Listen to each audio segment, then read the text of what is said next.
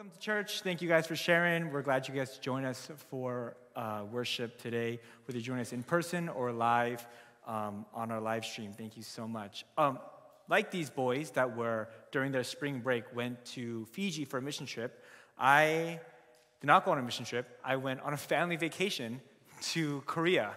And I went to Korea, and I don't know how it was for these. I imagine it was probably similar for these boys. If anyone here has done any sort of international travel, or even to a certain extent, just gone to like the East Coast and traveled somewhere where there's a significant time zone difference from where you're used to, you know of something called jet lag. And what jet lag refers to is when your body has not acclimated to your current time zone that you're in, and instead it's going off of whatever time zone you just left. And so what that generally looks like is your sleep schedule being completely turned upside down.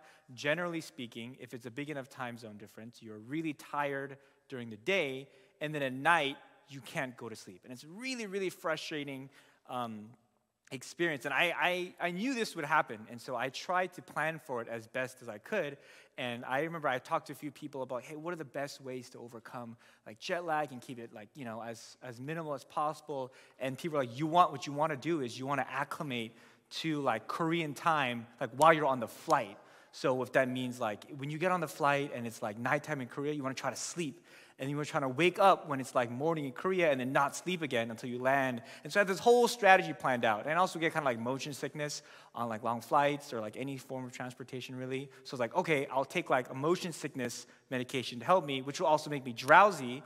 And the minute I get on a plane, I'll sleep for like a few hours. And then I'll wake up when like the food comes around, and then like I won't be tired for the rest of the flight. And I'll like try to acclimate my body on the way there. So I got on the flight, I took my Dramamine, I was like, okay, I'm not gonna get motion sickness, I'm gonna fall asleep. And we took off, and I was like, oh my goodness, this thing is amazing. I feel like not sick at all, I don't feel like woozy. And then as I was starting to fall asleep, we're maybe 30 minutes into the flight, maybe 45, all the lights turned on, and the stewardess started rolling by with the food, and I was like, oh my goodness, there's no way. And so basically, everything was destroyed, and like I had spent the first week in Korea like completely just like a zombie. The worst part was, after I came back, and for some people, like people tell you different stories about like, oh, it's like better when you're there, or it's better when you come back. I came back, and for the first night, it was totally fine, and I slept at a reasonable time. I woke up kind of early, but I was like, if this is as bad as it gets, I'm fine. The next 3 nights were like the worst nights of my life, and I have never been in a place where I was so physically tired but not sleepy. And I've always used those words synonymously. But I remember it was a Saturday, I did church for the whole thing, a whole day with the youth kids, and I came home, and I was like exhausted. And I laid in bed, and I stared at the ceiling till like 4 in the morning, and I was like, there's no way this is happening. And that first night it happened, I was like, this is ridiculous. The next night it happened, I was laying in bed, and I was so just frustrated and like just angsty. I was so upset. Like, why is this happening? I love sleeping. I'm really good at sleeping. Like, why is this happening to me right now? And if you've ever been in this situation, if you've ever had like insomnia, or maybe you had jet lag yourself, it's a really frustrating place to be, to want to sleep, to have to sleep, and then not be able to sleep. And as I was tossing and turning, and my mind was just wandering, I decided, you know what I should do? I should pray. I should pray. But I found myself, I was laid in bed, and I was, wide awake. It's like 3 in the morning. I was like, I have to go to sleep at a reasonable hour so I don't destroy my this week's schedule. I started praying to God. But I didn't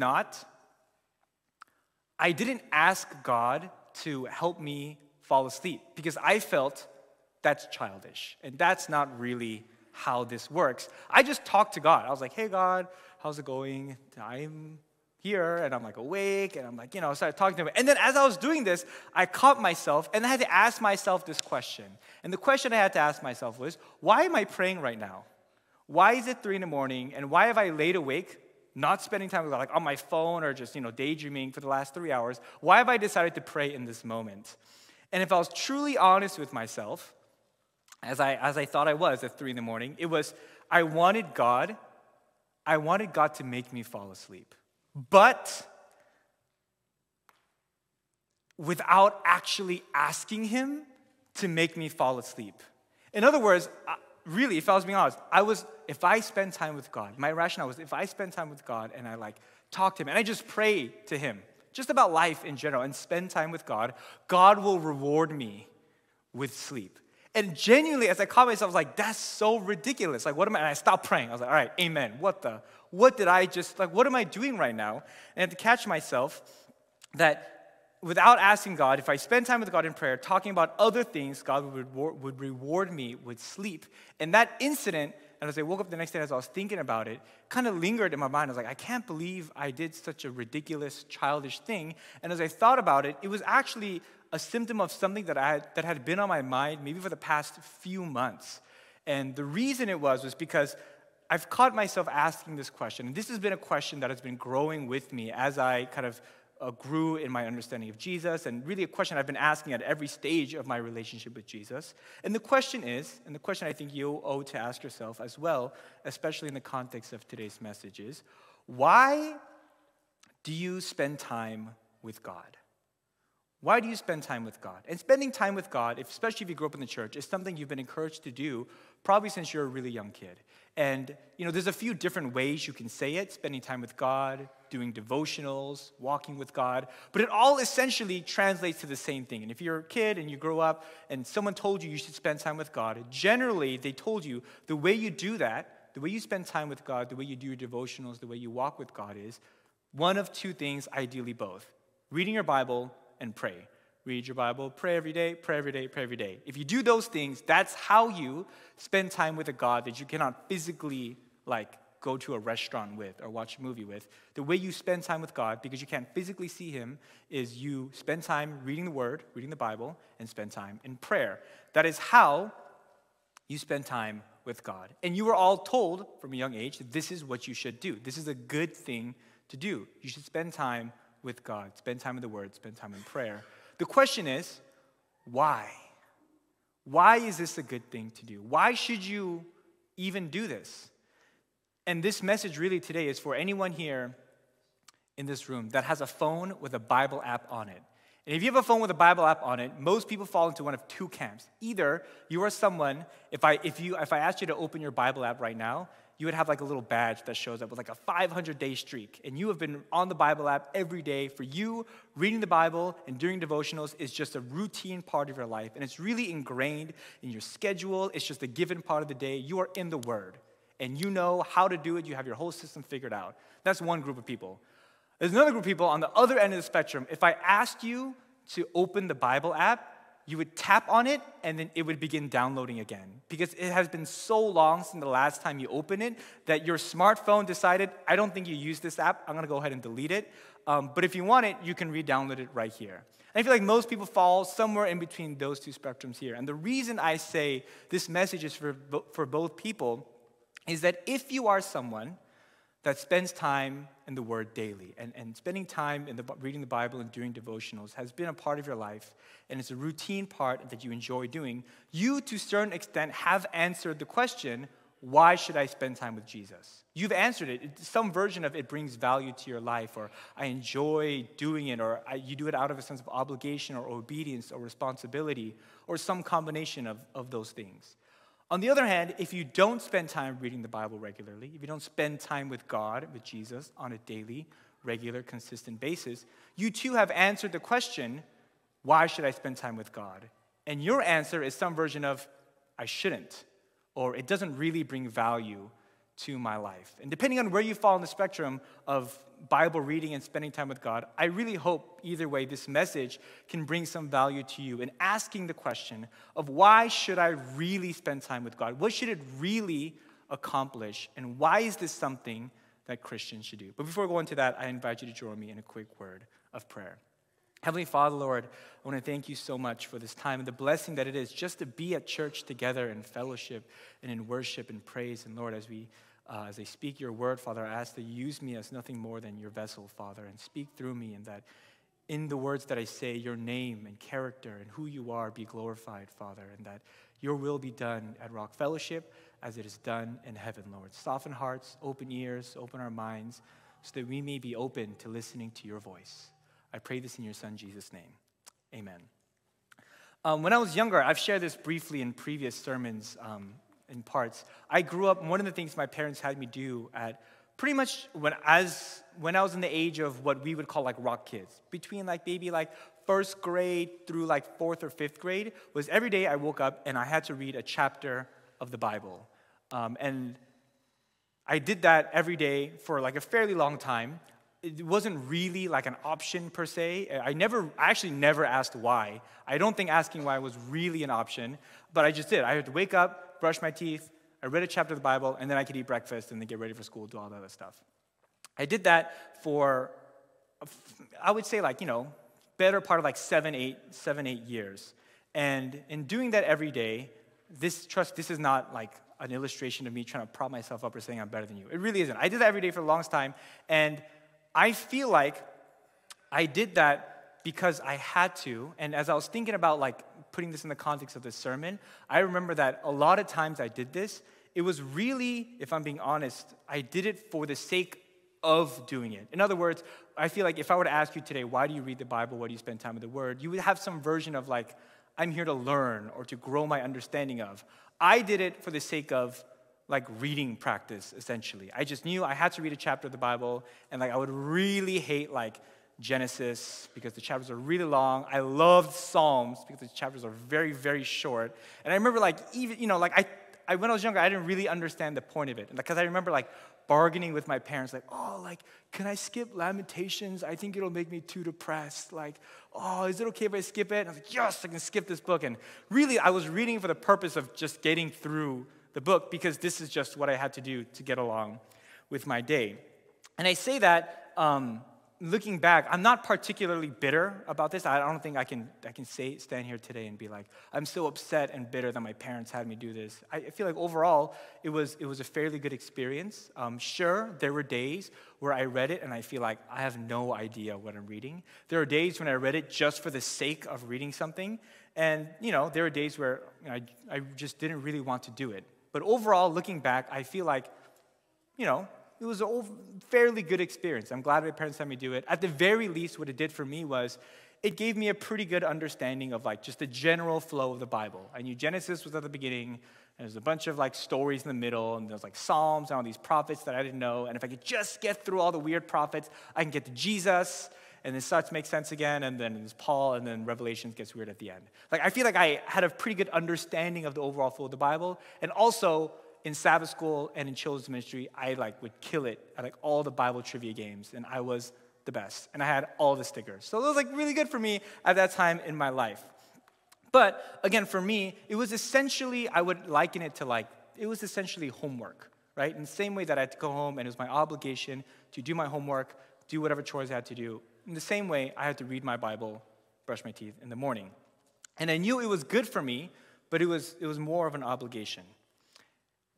And then as I grew older, it kind of just faded. Once I hit junior high, maybe high school, I stopped. I realized I haven't read the Bible for the sake of reading the Bible chronologically in a really long time.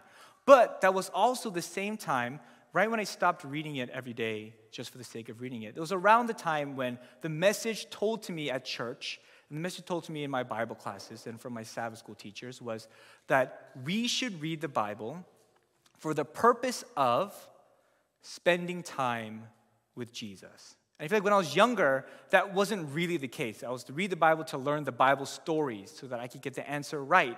When the teacher asked me that question, I can get a sticker on the board. And I feel like when I was younger, it was more just learning the stories. But right around when I got to maybe junior high, high school, coincidentally, right around when I dropped that habit, is when I feel like the message began to change from reading the Bible for the sake of learning the stories to, oh, you should read the Bible because the Bible teaches you more about this person, more about Jesus. And actually, all of the stories are connected. And they're really all talking about the same person. And the way you spend time and learn about this person is through the means of reading the Bible. And that was a very important shift for me to start to understand as my understanding of what it meant to read the Bible and spend time with Jesus began to change. And the message was less about you should read the Bible because you have to read the Bible. It was more you should want to read the Bible because you should want to spend time with Jesus because that is a good thing to do. And that's very important for you to do as a follower of Jesus. You should get to know him for what he is. And the best way to do that, the best way to communicate with Jesus is through reading the Bible. And the shift really became the Bible was just a collection of stories to more of like, this is kind of like a biography or a description of someone's life. Not just the 4 Gospels, but the whole thing is really about one person. And again, the also kind of question that shifted was, it was from something I had to do every morning to something that I should want to do, that you get to do. You should love doing it. And you should love spending time with Jesus. But for me, the question still remained, and I feel like I wrestled with this through high school and through college as this transition happened. The question was still, why?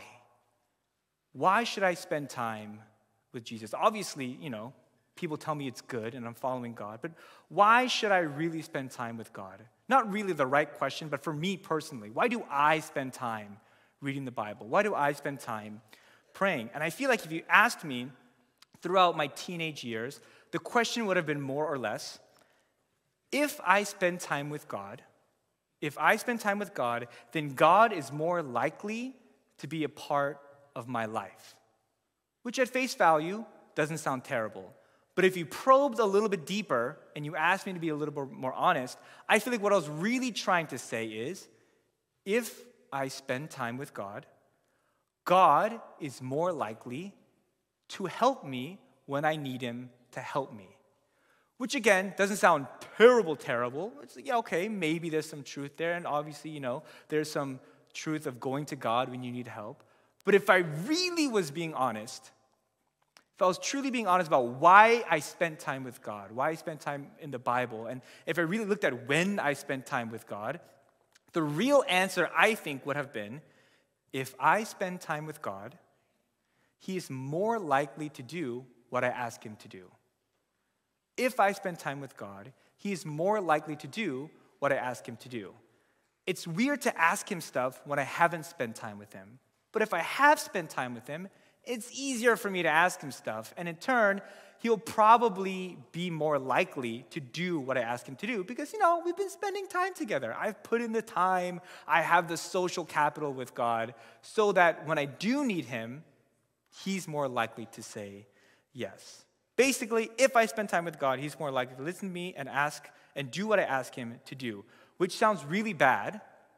But if I looked at kind of my spiritual life throughout my teenagers, high school, college, even into my early 20s before I got to ministry, I feel like that is the right answer. Because here's an example. During finals week, and maybe some of the students here can relate, my spirituality, all-time high. Every day I was in the Word. I woke up, read the verse of the day, and then the whole chapter, spent time praying. Before I went to bed, cracked open the Bible, read 2 chapters in one day, which is crazy. And considering that the week before, I read 0 chapters a day. But again, for me, it was like, well, I need God right now. I need God to help me clutch the finals I did not study for. Therefore, I felt like if I put in the time and the effort and opened my Bible and spent time with God, God would be pleased with me and make him more malleable to my requests. Hey, God, because I read 5 chapters this past week, can you give me an A on my Greek final, even though I don't know what this word means, right? And if I'm being really honest, that kind of was more or less the case, or especially when I was a student and I would preach at the local church that I was a part of when I was in college, maybe once or twice a year, I would freak out before I had to preach. I was like, I can't preach in front of my peers. Oh my goodness, time to pray and read the Bible. And I read the Bible not as a source of sermon material, which a lot of pastors I know struggle with every time they read the Bible, they automatically try to turn to a sermon. That was not my problem. I read the Bible because for me, it was hey God, look at me putting in the time. Look at me putting in the time so that when I do need to write this sermon, and this is honestly kind of how I thought, you will just give it to me on a silver platter. You will just write it for me. Please and thank you. Oh my goodness, I'm going to read an extra hard book today. Let's read Habakkuk today. And then maybe I'll look through a few commentaries to really kind of show you that, look, here I am, God. Look at me putting in the time and the work so that you can come through for me when I need you to. Now, at this point, I think it's important to put a disclaimer. I'm not saying you can't run to God when you need him and in times of struggle. Of course not. And God wants you to. And we see this happen time and time again, where people cry out to God and God's heart turns to him, where the disciples cry out to Jesus, wake him up, and he wakes up from the boat and he calms the seas and the storm. Of course you can run to God. Of course you should run and cling to God in times of trouble and difficulty. But I think only you can really answer this question. If that is the only time you run to and acknowledge God, then there is a problem here in the way you view why you should spend time with God. Because the bigger logical fallacy that's attached to this way of thinking, that attached to the way you think of, if I spend time with God, he's more likely to be a part of my life, which is really, for me, code for do what I ask him to do. This makes a very dangerous and kind of ridiculous assumption. And the assumption is that I have something of value that I can use to barter and exchange with God. The assumption here is that my time, my attention to God is an equivalent exchange for God to then work miracles in my life. Because for me, what I was really saying is, God, me spending time with you should mean that you will then work miracles in my life. Why? Because I did my part, God. I lifted up my side of the couch, right, by reading the Bible and praying. Now you lift up yours and give me that A on this Greek final, or whatever thing I'm going through right now, God. And then, in doing so, the problem with this is that, again, it assumes that your time and my attention is somehow worthy of an exchange with what God is doing. There was this illustration a few months ago. I was scrolling on either Instagram or TikTok, and I saw this clip, and it was a podcast clip, and it was the podcast host and then this guest that he had on. And I don't know the context, I just saw this small clip. But at some point, the guest of the podcast, and this is a very well-known, probably one of the more famous podcasts there are, the guest of the podcast said, let's do a competition. See, let's play rock, paper, scissors, right? And I think he was trying to prove a point about something. And the host said, all right, we can do that. But then the guest said, let's make it interesting. Let's put a wager on it. Let's play for something. It's not fun if you just play. Let's play with something on the line. The host said, sure. What should we play for? And the guest said, if I win, I get to determine the next week of programming on this podcast. And if you win, and before he could finish, the host said, no, absolutely not. And then, it was a very harsh kind of cut him off, and the guest seemed very flustered. No, hear me out, come on. And then the host said, and it was very cold, he said, there is nothing that you have that is worth a week of programming on this podcast. And I was like, whoa, what does he say next, right? Now I'm like, really? And that's it's a harsh thing to say, right? As the podcast host, you want to be very, welcoming. And the guest was like, no, come on, let's, maybe not money, maybe we can do. And then he said, listen, there really is nothing that you have that you could offer me that comes close to what a week of programming on my podcast is worth. And the conversation ended there. And you could tell, the guest was a little flustered, but as it starts to sink in, if that's true, what can you say? And for me, I feel like there's a certain harsh truth about what that says about our relationship with Jesus. And not necessarily one-on-one, but the reality is, I think that at times we use our time and our energy and our attention as a sort of currency that we can cash in to get God to do stuff for us in our lives. God. And then the problem with this is that it sets you up at best for disappointment. Because you ask God to do this thing, but God, I've been doing my devotionals. God, I prayed. How come you didn't fix this situation for me? And you get disappointed. Or at worst, you feel like it enables your relationship with God to become that of quid pro quo. God, I give, and then you give. I give, and then I take, right? I give you my time, and then you give me something of equivalent value, a miracle. Okay, I read 2 chapters, and then you fix all my problems, right? I give you 3 chapters and a 30-minute prayer a day, and then you give me financial freedom. Or I do this, and then you give me that. And as ridiculous as it sounds, for me, that prayer I prayed at 3 a.m, where I was like, I just want to go to sleep, and I feel like if I just talk to God and without asking him, he'll give me the reward of sleep, was for me just a subtle point in my theology where I was like, I think that's what I'm trying to do to God right now. That because I, Jonathan Yoon, have prayed to you, you must be flattered enough to come down to earth and intervene divinely inside of my life. Which again is a very demeaning way to view God. And I don't know if you've ever been in that situation where somebody did something nice for you. We talked about this in a youth Sabbath school. I asked the question, has anyone ever done something for you disguised as kindness, but it was really a means of manipulating you? Somebody compliments you or spends time with you. I talked about a time where one of the older guys at my church when I was maybe in junior high school took me out to lunch. And I was like, oh my goodness, you never talk to me. He's like, yeah, let's get some food, man. We got some food. And then he started talking about like, yeah, I'm running this program this summer. And like, oh, it's so hard. I can't find leaders. And I was like, oh my goodness, I can do that. Let me help you. And he's like, no. Like, really? I was like, yeah, dude, let me help you with the program. And then like a year later, I was like, oh my goodness, that's why he asked me to lunch. Like, he asked me so he could get me to do that. And like, it felt really gross and like disgusting inside. And I don't know if you've ever been on the receiving end of something like that, but it's a really terrible feeling to feel manipulated by, especially something like kindness or someone acting like they care about you or spending time with you. And at times, I felt quite frankly that that's what I was doing to God. And in doing so, my justification was, but God, my time is worth that, right? My attention to you is worth a few miracles every now and again, is it not?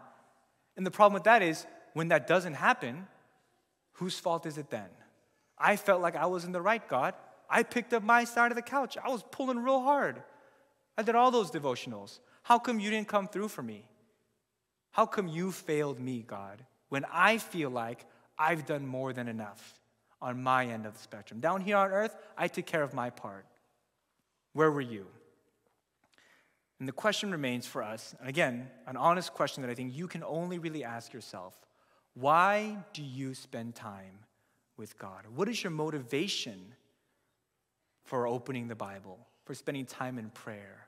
Why? Think about when you do these things. Think about if you feel like your prayer life and your spirituality and your relationship with God and your communication with God has been very like fluctuating over the past few months, years. Think about when it's at its peak and when it disappears. What are the catalysts that start this up? And again, I'm not saying you can't come to God and run to God when you need him, and God encourages it. The problem becomes when we view this really as some sort of equivalent exchange or some form of currency.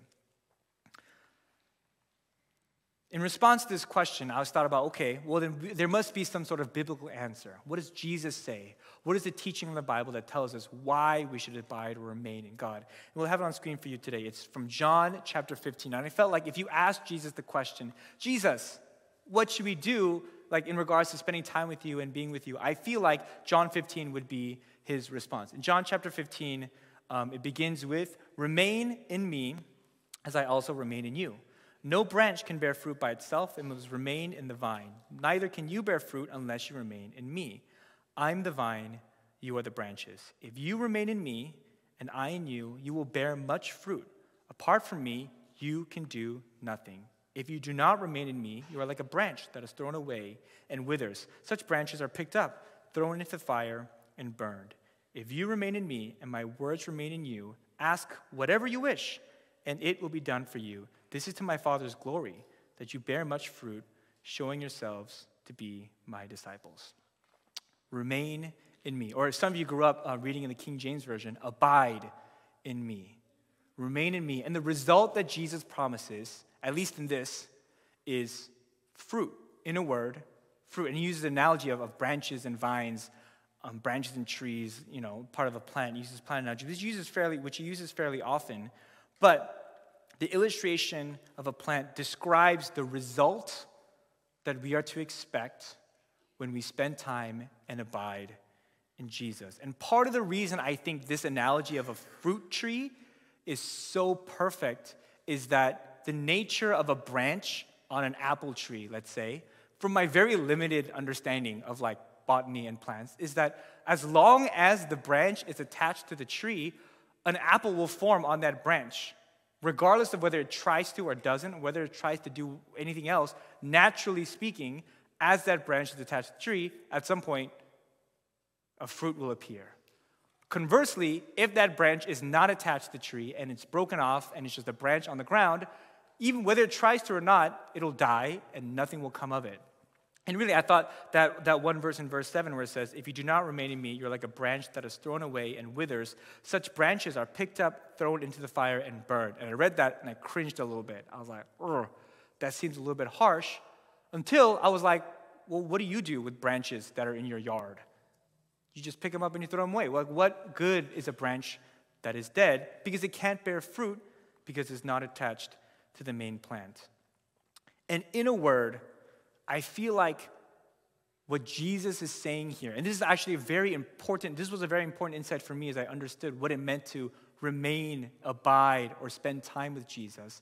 The promise that God gives is that if you remain in me and I in you, and you're a branch that is attached to this tree, the result of fruit, what Jesus really means, and Paul clarifies later in Galatians, he talks about if you walk in the Spirit, the fruit that you'll get, love, joy, peace, patience, kindness, goodness, what will result in your life is that you will experience change. Your life, your heart will be changed. You will be given love, joy, peace, patience, kindness, goodness, faithfulness, self-control, because of you remaining in me. And the reason this is important, at some point it sounds like, oh yeah, of course, is because for me, my theology really, if I really thought about it and was honest with myself, what I wanted to happen with me abiding in God and spending time with God is I wanted not to become more like God, but I wanted God to start acting more like me. And I wanted God, because I spent time with God and abided in God, what I expected and wanted was that he would then abide by what I asked him to do. And I wasn't really looking for a transformation of character or of heart. What I was really looking for was a change in circumstances brought on by the fact that I had abided in Jesus. But what John tells us here, what Jesus tells us through the Gospel of John, is that the point of spending time with Jesus, the point of remaining or abiding in the branch and being attached to Jesus is not so that your circumstances can change, although they may. And there are instances of Jesus, again, waking up from the ship and calming the storm and changing the surroundings. But the real purpose and the reason we should spend time with God, and we are called to do so, is not so much that we can influence God, but so that God can influence us and change our hearts from the inside out. And the reason this was such a big insight to me was because it changed the way I viewed spending time with God. And it really took out the whole aspect of like, then my time is really worth nothing to God, right? It can't be something I used as a bartering tool to like, God, look, because I did this, you owe me this. It should be because I spent time with you, I can be changed to become more like you. There's a verse in here that's a little bit controversial. It says, if you remain in me and my words remain in you, ask whatever you wish and it'll be done for you. And it's kind of like a dicey verse. And I thought about for a second, I'm gonna be honest, I'm like, maybe I should just take that verse out because it's kind of going against everything what I'm saying. But I thought about it, and I thought about what this verse actually meant in the context of what Jesus is saying in the Gospel of John. He's saying, if you remain in me, I will change your heart so that your very desires, what you want for, what you ask for, will be in line with my will. And the opposite end of the spectrum, and we have a word for the opposite end of that spectrum, of desires that we have in our hearts that we don't have. And in a word, it's addiction, right? We have addictions. Maybe you've experienced it yourself, or you know someone that had an addiction, a desire, a need that they had to fulfill in their heart that they didn't want, that was destroying them. But they kind of wanted it at times, and they were drawn to it, but they didn't want to have that desire. And that's really, if you've ever heard of people overcoming addiction through the power of God and the Holy Spirit and through prayer, they'll talk about how God changed their hearts and their actual desires from the inside out, so that the wishes that they could ask for, the things that they truly wanted, were changed from the inside out. And because of this, it stands to reason that the reason you and I are called to spend time with Jesus is not so much that we can influence God from here up, but that we can expect and accept God's influence from top down. And in a sense, when you accept and you start to do devotionals and spend time in the Word, what you are logically accepting is that there is a part of me that I feel like needs to be changed. and influences. And really, reading the Bible truly from the purest form of motivation in and of itself is a very humbling thing, because to truly read it as Jesus asked us to read it is admitting to yourself that I am not complete in and of myself, and I am not whole, or I am not enough, and I need help. I need that transformation. I need that fruit, because I have not been attached to the vine. And without being attached to the vine, in Jesus' words, we can do nothing. It's not a give and take. It's just, please, I need you, even though I can't really give you anything in return. Last week, the praise team sang a song, introduced a song called Gratitude. And if you're on the Kakao random chat, Friday night, Andy, who was on the team, Andy posted and said, hey, guys, we're going to introduce a new song tomorrow. If you want to check it out and familiarize yourself with it, you can do so on this link. And I clicked on it, and I saw that the title of the song was Gratitude. And actually, I talked with Elliot about it last week. And I was like, it's one of those praise songs. I very much judged it before I listened to it. And I was like, okay, I know this kind of song. It's a song you would hear on Christian radio, but you probably wouldn't sing in church. I feel like I knew what the song was going to be about. But I listened to it, and it kind of blew my mind. I loved this song. And we have the chorus of the song up here. And the reason I chose to put the chorus of the song and end the message with this is because I feel like in one poem, in one paragraph, this kind of encapsulates the heart of devotionals and the heart of what happens when we abide in Jesus. So I throw up my hands and praise you again and again, because all that I have is a hallelujah. Hallelujah. Praise Yahweh, praise Yahweh. And I know it's not much, but I have nothing else that is fit for a king. There is nothing else I can truly offer you in exchange for what you have done for me. So all I can really say is, hallelujah, hallelujah. Praise God, praise God. And I feel like the true heart of someone that spends time with Jesus, the purest motivation, comes from this sense of understanding how much Jesus has done for us and continues to do for us in changing us and transforming us, and realizing there really is nothing I can offer in return. There's nothing of value that I can give to God. That there's no way I can use my time and attention as a means to justify God having to do things in my life. All I can really do, to use just normal language, is say thank you. Thank you, Jesus, for what you have done for me. And that's the fruit that appears when we spend time with Jesus, an understanding of God's deep and wide love for you and me as it transforms us into God's character. Let's end with prayer. Heavenly Father, Lord, I just want to thank you again for the reminder that you give us so regularly in our lives of your grace and your mercy towards us, Father. Oftentimes, it's easy for us to want to use and empower ourselves and puff ourselves up and act like you deserve to do these things for us. We may not explicitly say it, but at times it may show through our actions. Father, I ask for your forgiveness and your grace and your mercy in those moments, Father, as you draw us close to you, and not out of obligation or need to, but because of an understanding of truly how much you have given for us and on our behalf, Father.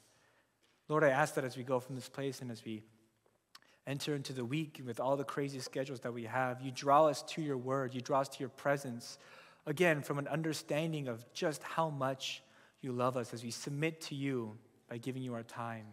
And we accept the transformation and the gift of grace that you empower into our hearts, Lord. Let us be changed and molded according to your word and according to your will. Father, thank you so much for all that you've done. Truly, that's all we can say is hallelujah, hallelujah. I pray this all in your Son, Jesus' name. Amen.